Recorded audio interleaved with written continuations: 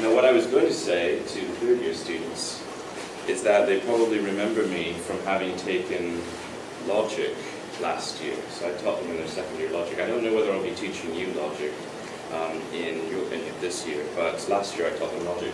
And so I was going to tell them that this, not to be worried, this isn't as terrifying as logic, but in some ways maybe it's more terrifying than logic, because in a real sense, if the people, some of the writers in this book, After Philosophy, are right, then this course means that you don't exist in some way, or at least in the way that you've thought about yourself, or a lot of people think about themselves up to now. So a lot of this book is about the death of the subject, and the end of the subject, at least as we understand the subject to be. So that could be pretty terrifying. It could cause you to have to rethink your entire worldview, your entire notion of self. And that's, I think, what the authors are trying to get people to do, at least some of them. So, yeah, let's just press on into the course. So I'm going to give an introduction to this book, After Philosophy, edited by Baines, Bowman, and McCarthy. And my introduction will follow closely their introduction. And since you haven't read that, then that's not such a terrible loss. It's not going to be repeating material you already know. You can think of the essays in this book as a response, or actually, in a way, you can think of a lot of philosophy done now, and it's been being done for the last 50 years, at least. You could think of that philosophy as responding to a crisis. And you can distinguish, maybe, put philosophy into two camps. Is it pre-critical or post-critical? Is it before this crisis appeared in intellectual thinking, or is it somehow after that crisis and taking into account, in the way that it proceeds, the existence of that crisis? And you can think of Immanuel Kant as the figure that really first brought to a head this crisis. A crisis within philosophy itself, about reason itself, about the subject that is doing philosophy. And in a way, you can think of that crisis as arising out of trying to apply the methods of philosophy to philosophy itself. And so you can think of previous philosophers. When I say pre and post, I don't mean temporally the ones that existed before Kant and the ones that existed after Kant. Because it's possible to be a philosopher after Kant and proceed completely as if the crisis doesn't exist. You just don't take into account that crisis. You don't read the other post-critical philosophers. You just continue on in a common sense way, in a naive way. And it's possible that some of the writers before Kant anticipated this crisis and saw what was coming, and maybe didn't make it as explicit as Kant did. But nevertheless, it could be thought of as anticipating this crisis. So here I've just drawn this kind of random diagram. The actual left-right position of the philosophers doesn't matter too much. But it's just to give you an idea that maybe you can think of, after you are aware of this crisis, of course you can think of thinkers, not just philosophers, but perhaps the Darwinian movement, or the evolutionary way of understanding ourselves, or the Freudian way of understanding ourselves, or even the Marxist way. You can think of these thinkers and intellectual movements as somehow owing their starting point, or owing the issues that they take as central to the kind of crisis that was provoking Kant. And also you can think of some of these philosophers that were temporally before Kant as nevertheless anticipating some of the problems or issues that Kant was going to raise. Like Hume is a very good example of a philosopher who saw some disconnect, some problem in our conception of ourselves as purely rational beings. He had encountered this difficulty of trying to understand ourselves as purely rational, and yet also being an empiricist or naturalistic philosopher. So there's a naturalistic conception of ourselves, and then there's the rationalist conception of ourselves, and they didn't quite fit together. And you find this fragmentation in several aspects of Hume's philosophy. For instance, he had a notion of causation. He had two notions of causation. One seemed to be naturalistic, and one that was more rationalist and imposed from the subject. So this is just meant to be an idea of, well, this diagram is meant to give you an idea of how, if you have this concept of this crisis in philosophy, it allows you to reevaluate a lot of the philosophy before and after Kant in a different way. And we'll go into some of those ways that philosophers can be reevaluated, and we'll go into what the crisis is.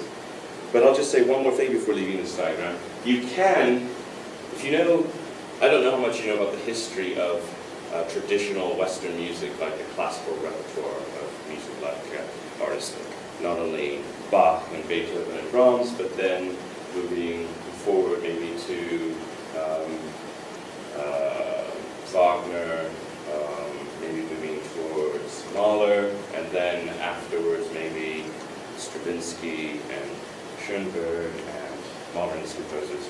Well, even if you don't, I'll just make a remark here that this crisis wasn't just occurring in philosophy. There are analogous crises that were occurring in other aspects of culture in the West at this time, roughly around this time. It's very rough. So I'm not going to sketch it out for you, but you could find a similar kind of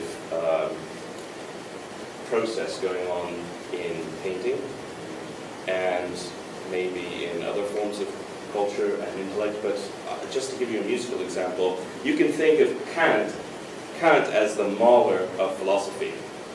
And when I say that, he's the Gustav Mahler of philosophy. When I say that, I'm borrowing a lot from an analysis that influenced me at an early age by Leonard Bernstein about music and the history of music and his musicology. And he thought, I think, that Mahler was the central figure. And you could say that Mahler raised the crisis in music, in Western music. Maybe not, maybe I'm getting Bernstein wrong a little bit, but the idea was that before Mahler, you had people proceeding in the standard Western approach to music, classical repertoire music, which was functional harmony. There were certain rules that you followed in order to make a piece of classically acceptable Western music. When I say classical, I don't just mean the classical period. I'm including Baroque, and I'm including the before them, and I'm including the Romantics after them. But there were these certain set of rules. I can't teach you, a music theory course right now, but there's this idea that certain chords follow after other chords, and certain things have to be done by the time you reach the end of a phrase or the end of a movement or something like that. And at first, maybe they were quite simplistic, drawing out of, from what I know, the chant music in churches.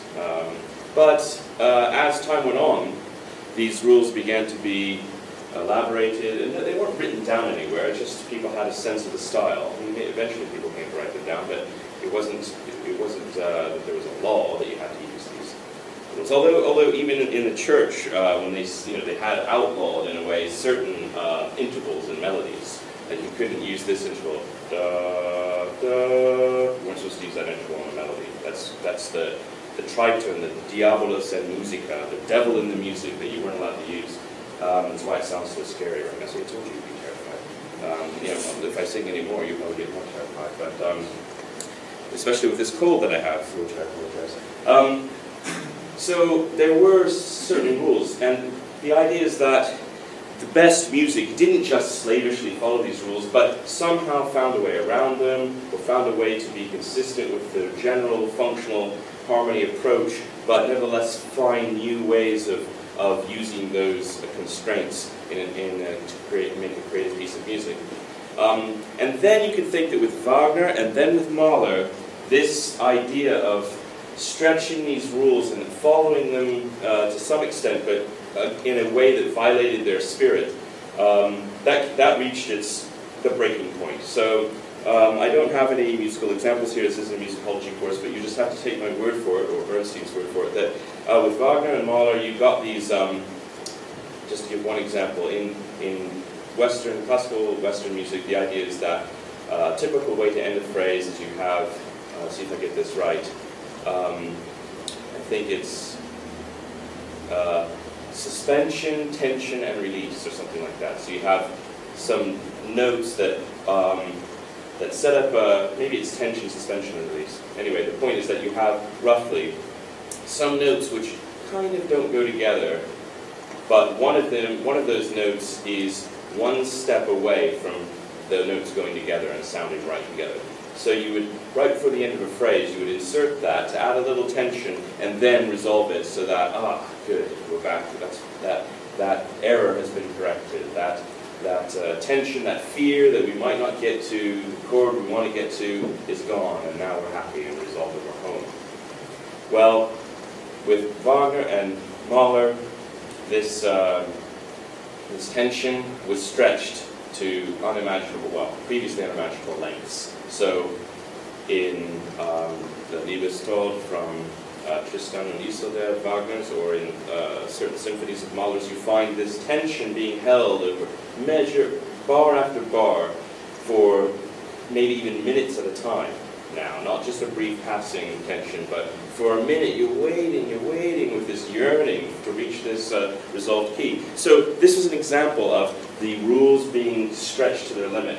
And after Mahler, composers thought, well, what can we do now? We've taken this formal system to its limit, and now it's just, there's nothing we can do with music that is still within this framework. And so, because of other things that were happening at the time, other crises, maybe in a geopolitical sense, wars, World War, maybe movements that were occurring in the arts and in philosophy, you had composers after Mahler saying, well, if we're going to do anything new, if we're going to take the next step in music, it's got to be radically different.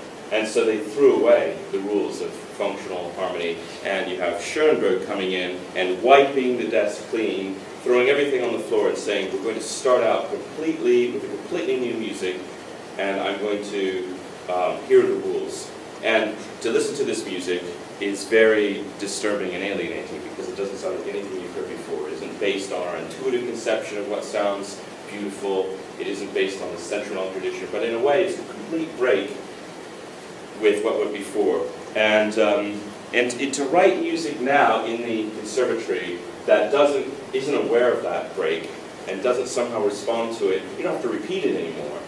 You can make stuff that sounds kind of like functional harmony, but to just be an unreconstructed Baroque composer now, or to write music like Sibelius now, would be considered, you're irrelevant. You're as irrelevant as a philosopher writing now who doesn't take into account the crisis that Kant raised. So that's a long extended metaphor. Maybe it's more than a metaphor, but a long extended parallel example to give you to think about this. But I just wanted to give you an idea that this is a deep issue and it's spanning more than philosophy. Although there are some, we'll get into just these particular issues that come out of the philosophical crisis. Okay. The disputes that generate this crisis for the editors of this book and for many of the writers in the book, the disputes, there are four, I believe. So the introduction to this book classifies the papers and the positions and the question, the crisis in philosophy, according to these four different disputes. So all of these four disputes will have a pre and a post view that are being contrasted with itself, pre-critical, post-critical. So I won't have time to go through and explain all these, but just to give you a rough idea of what's going on here. With respect to reason, what is it to reason? What is it to conduct philosophy? What is it to, we consider philosophy to be somehow more connected with reason than just other writings. There's something special about reason in philosophy. Well, the pre-critical view saw reason producing, the products of reason are necessarily true. They hold universally. They can be known independently of experience. They can be known with certainty. They don't change over time. Each proposition has a unity and has a kind of all the propositions are of the same kind that can be established through reason. There's one method that you can use to produce reason, and all of the propositions that you that you produce through reason are part of one single worldview. And you start with a given that's self-evident, the basic axioms and principles that can't be questioned without incoherence, and from them you derive the products of reason, theorems, conclusions.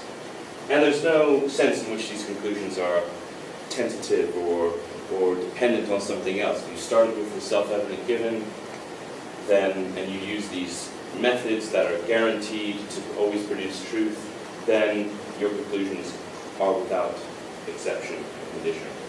Now the post view rejects all of those, as you can see. The post view says, no, actually reason produces, the products of reasons are contingent. They are partially true by convention. They're dependent on us for their truth to some extent. There are many different ways of seeing the world, and they don't necessarily fit together with each other well. And whether or not something is true depends on the context in which it's being considered. Not all reasoning is done independently of empirical investigation, but actual observation of the world can affect philosophical reasoning. It isn't just a certain enterprise, but some of the products of reason might be found to be incorrect later. So there's a historical aspect. What might be true now might turn out to be not true later, or not reasonable later. And it's cultural variations also take place. So something might be true relative to one culture and not another. So because of this, we don't necessarily have a unity of all the different products of reason. We might have, maybe the proposition can't capture all the products of reason. Maybe we have skills and intuitions and beliefs, and we have visual products of reason perhaps. These all might have very different forms, not just the single linguistic form of the proposition. And I've already mentioned that there's fragmentation in this view. You don't necessarily start with a self-evident given, but rather there's always a process of interpretation going on that's open to being questioned, and always involves the subject partially creating what is taken to be the world. And of course this will mean a rejection of any absolute notion of truth. The second dispute, all of these disputes are going to be interrelated, but it's the same crisis in a way, perhaps, but the crisis expresses itself in different ways. We saw how it expresses itself with respect to reason, but also there's a crisis. As I warned you, there's a threat to the subject, to the self, who we are. So the pre-critical view is that the subject is sovereign. It's the ultimate authority about itself. It's rational. It's essentially rational. To understand the subject, you have to understand the subject is only engaging in reason. And it's atomistic. There are what facts there are true about. I can either believe that P or not believe that P, and whether or not I believe that P is independent of whether I also believe Q, R, and S. So the contents of the subject's mind have meaning independently of their connection to other things. The subject is autonomous. Oh, actually, sorry, I think this atomistic point might be better understood as the relationship between subjects and other subjects, perhaps. So maybe my existence as a subject is independent of all of the subjects in the world. I'm not partially constituted by the things in my environment, and I'm not partially constituted by the people around me. I am an atom, an individual entity that can be there or not be there. The subject is autonomous. Similar point about atomism, independent of the world around me. Sure, I need to eat food, and I'm dependent on the world in that way, but as being a subject, it doesn't matter whether there are other people around who are believers or have beliefs or desires or whatever. My existence as a conscious, sovereign self proceeds independently of what other people are doing or what they believe. The subject can be understood as disengaged from the world. Even if I'm not engaging in any activity, I can still be a subject. I can still have thoughts and reason rationally. I can question even the relevance of the body to my existence as a subject.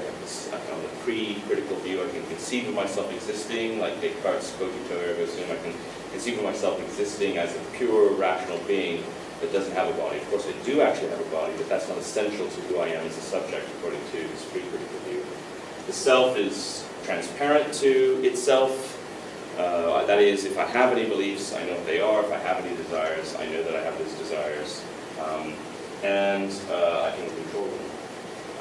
self is conceptual, that is, there aren't any aspects of the self that can't be known in this conceptual way to myself.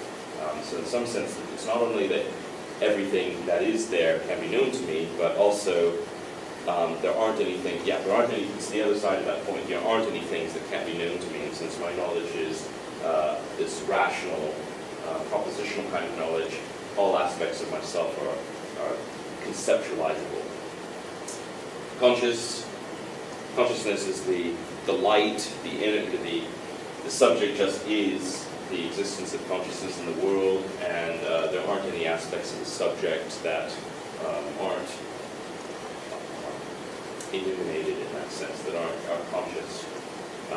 And there's a duality, as I said before, about disembodiment between mind and body, the body not being essential to being itself. And now, as you can see, there is the post-critical view. I'm not saying all post-critical writers adopt each of these rejections, but these are the set of different ways you can challenge the pre-critical view. You can say, well, actually, no, the subject isn't authoritative about itself. We don't necessarily believe the subject, we don't take the subject as being the final word about whether or not they have a phobia or some mental disorder, or whether or not they actually were in a particular place at a particular time. Memory is fallible. People are irrational. The subject might be inherently irrational. The subject's identity might be partially constituted by its social environment and its physical environment, and other kinds of environment. Yeah. I get a sense that this is a little bit of Jungian ideas here. Jungian, yeah. Like Carl Jung. Carl Jung. Yeah, I would say that his work fits into a critical approach to the self, sure. Yeah, but not all of these necessarily are these viewpoints. Yeah, I agree with that. You have to understand the self in terms of its historical and cultural context, and those contexts partially constitute the self. The self can only be understood in terms of the activities in which it engages. It can only be understood if you take seriously the connections between one's self, one's sense of self, and certain bodily features, neuroscience, certain abilities to act, feelings of embodiment, etc. The self can, maybe even typically, is unaware of all of its properties, and so it isn't transparent. There are aspects of the self that don't conceptualize the world. It might be always interpreting the world, but it might be interpreting a world that isn't the world in a way that isn't easily captured in a proposition, especially one that's linguistically structured. There are unconscious and subconscious, perhaps, aspects to the self that are driving behavior, driving the life of the self in a way that the consciousness can't reveal directly. And rather than forcing a duality between mind and body, the idea is that the self has to be understood as a union of mind and body together, and you can't just factor off one of those aspects. A lived body, some might say, body, for instance. Okay, so there are two more disputes. The third one that the authors, the editors, used to characterize some of the disputes, some of the issues that are raised in the writings that they're concerned with. Third one is about the nature of knowledge itself. And I think you can see, we already saw that a little bit with reason, and you can see how it's going to follow from some of the things we said about the self, that knowledge is going to have to be different. On the previous view, you had knowledge as being representational, about a world that exists independently of the subject, that starts with a given that is conceptual, specifiable in language, can be redeployed in an arbitrary way. You have a subject that's independent of the world. You have knowledge being the subject of knowledge, the one who knows, is independent of that which is known. You also have the things that, the objects of knowledge, what knowledge is about, are things in themselves, the Ding an sich of, that's in German correctly, but the Ding an sich of Kant, this noumenal realm, that exists independently of anybody's conceptions of it. Knowledge is articulable in language. Anything you know, you have a full grasp of it, and you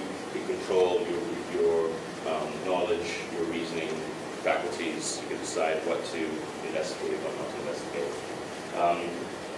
And once again, we have post-critical rejection or partial rejection, at least, of each of these ideas about knowledge.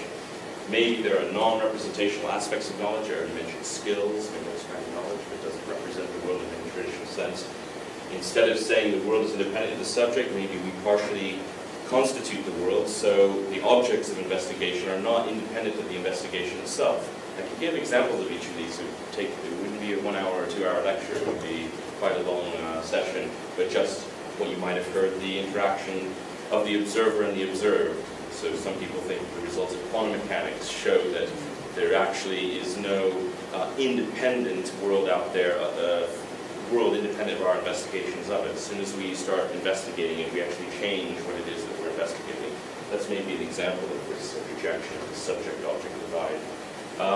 Rather than starting with some given that is unquestionable and is conceptualized, maybe there's actually a process of interpretation that goes on, and you never actually just start with raw data that can't be questioned. Actually, it might be that your concepts play a role in determining what comes to you as being obviously given, so you're contributing to your starting point as much as the world is. The subject on this view is seen as part of the realm of what is being reasoned about, and that has the result of that is there are some self-referential paradoxes that arise on the that can arise if you don't recognize that the subject is part of the world. Rather than saying that there are, once again, we're rejecting the view that there are things in themselves prior to any cognition. Rather, there's just a series of interpretations. So you don't get to the real world in itself by doing physics. You just find another system of signs, system of signifiers that reveal the world in a different way. But if you want to make sense of what that enterprise is doing, then you'll use another series of symbols and signs and use those to understand the reference of physics, etc. And that produces a hermeneutic series, if not a hermeneutic circle. There might be, it seems essential to reasoning, to knowledge and knowing about the world on the post-critical view, that there be some background that enables knowledge that can't actually be articulable in terms of any language. So you might be able to articulate large portions of knowledge that will be relying on skills and capacities that can't themselves, that constitute knowledge but can't themselves be articulated, at least in the traditional sense. You can have a partial grasp of knowledge. It might be that, to use one example, I might say, I know that elm trees are different from birch trees, but my knowledge of that doesn't consist in my ability to go out and say that's an elm and that's a birch.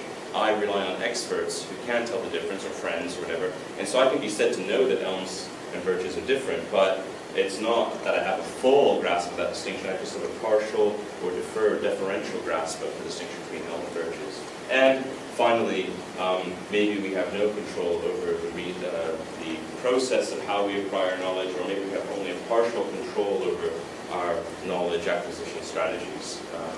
And we don't just rationally, in an independent, objective way, select out the propositions that we want to know, but we're actually guided by other forces that maybe don't have any traditional epistemological value.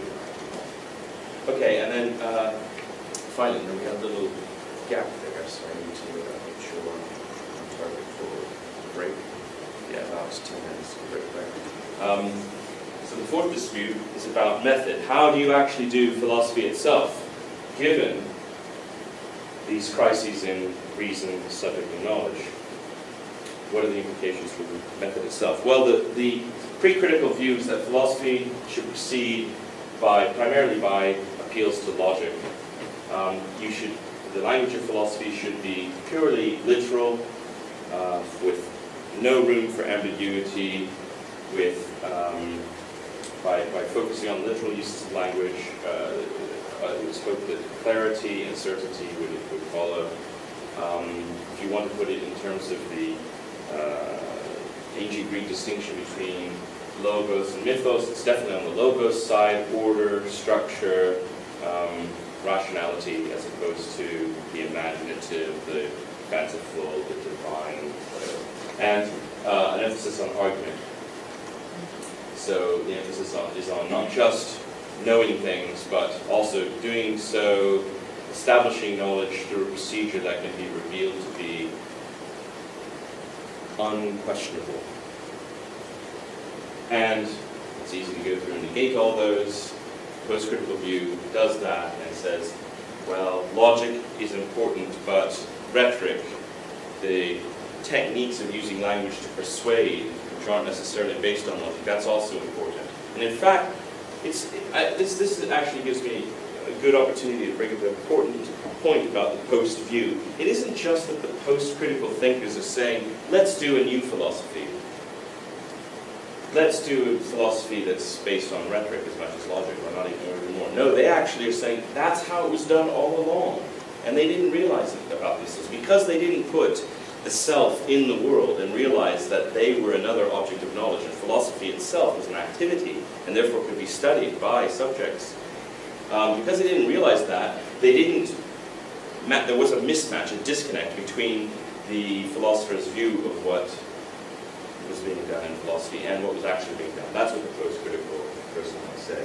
They say, actually, we go back and look at all these thinkers who said logic is really the way to proceed, and you look and see that these people would say they're using all these rhetorical devices, and the strength of the reason why we still pay attention to their writings is not, it might have to do with the structure of their arguments, but it's also to do with how they use language and how they force the reader into accepting their conclusion by using subtle and subliminal appeals to power or authority, writing in a particular kind of language, publishing with a particular kind of publisher, pricing your book this much, using examples that are drawn from bourgeois life rather than drawn from the working man's life. All these kinds of things, establishing the philosopher as a scholar and somebody who knows better than you, and you should listen to him. And it wasn't he, it was him. During the pre-critical phase. So that would be in a way that a post-critical thinker would approach a text and say, no, we shouldn't just look at the logical structure. That's part of it, but there's so much more going on there, and you'd be silly to ignore that if you want to really understand the power of these ideas. Similarly, with the idea about the figurative, not only has it been used in philosophy, but perhaps it should be used more. Perhaps we're not using we're limited in our revelations we're limited in our investigations by trying to shoehorn our philosophical contributions into the austere confines of literal language. Instead, we can make great leaps if we use language in a more creative way, and we should write differently now if we want to do post-philosophy. And accordingly, there's an emphasis on the mythos worldview, the mythos aspects of the universe, rather than just the word-based, order-based, rational-based logos.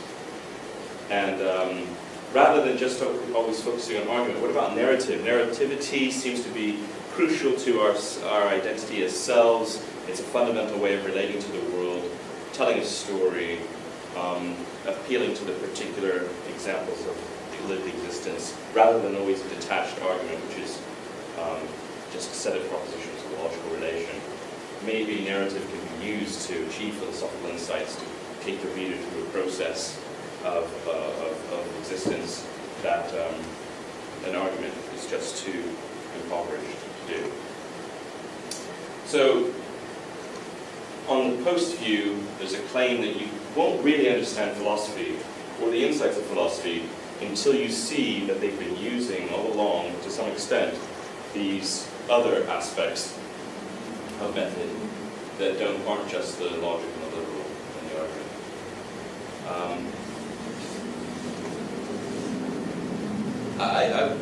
When I made this slide, I thought that there might be. I feel like sometimes with the post-critical view that there's a problem, because once you introduce, once you criticize the pre-critical view for not being self-aware enough, there's this self-consciousness that you now are obliged to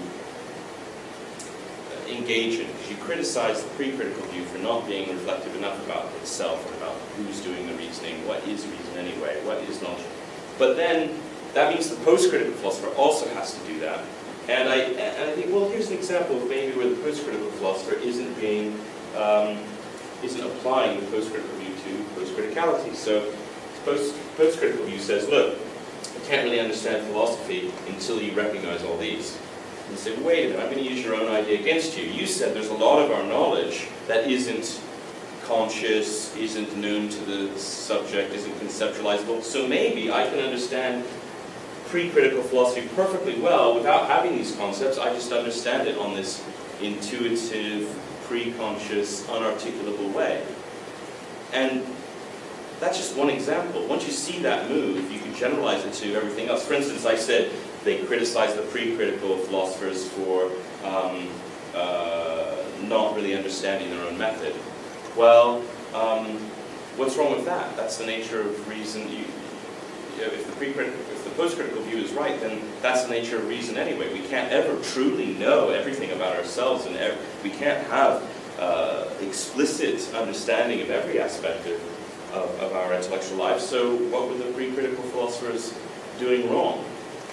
There's this problem that the post-critical view tends to, in certain circumstances, tends to cancel itself out, and it's definitely a danger that needs to be avoided. But I still feel that there are some insights from the post-critical view that do avoid that and can be of a constructive contribution to philosophy. So another example is relativism. So a typical post-critical view is relativism. And so if you're teaching traditional philosophy, you might have a student say, yeah, but that's just relative. How can you assert that P implies Q and P together imply Q? That holds true universally. Maybe it's only true in some cultures. But the student who raises relativism is the issue of relativism is open to the critique that they just raised themselves. So, for instance, you ask them, okay, so you believe in relativism, right? Yeah, okay. Okay, so is relativism true absolutely, or is it true only relatively? So if there's a dilemma for them, because if they say it's true absolutely, then they rejecting relativism. If they say it's true only relative, like in some cultures it's true, but in other cultures it's not true, they say, well, this is a culture in which it's not true. Right now in the classroom, we're engaging in logic, and in this situation, So then the student can come back and say, oh, you're just trying to force your dialectical logic on me and forcing me to, you're using your power authority here as a teacher to force me to reject this insight. So a discussion can continue from that point as well. That's not the end of the issue, obviously. Otherwise, if relativism were that simplistic, we wouldn't be talking about it anymore. But I think there's always a possibility for these, often a possibility in these post-critical views for them to cause problems for themselves, and often I think the post-critical writers don't recognize that, but many of them do. So one last point on this slide. On some of the post-critical views about reason, subject, knowledge, method, progress on the other, let me repeat, I got that wrong. On some of the post-critical views about method, progress on the other three disputes that we talked about, you can make progress on those disputes by, say, applying, for instance, a literary analysis to philosophical texts. So if we go back and don't just analyze Kant or Descartes or whatever in terms of these logical, literal structures, but rather also analyze them in terms of a greater range of tools drawn from literary analysis in general, look for metaphor, look for certain devices, look for certain illusions, then we will actually get more out of those texts, and we actually might come to a greater understanding of self than if we just looked at explicit literal content of what they were saying.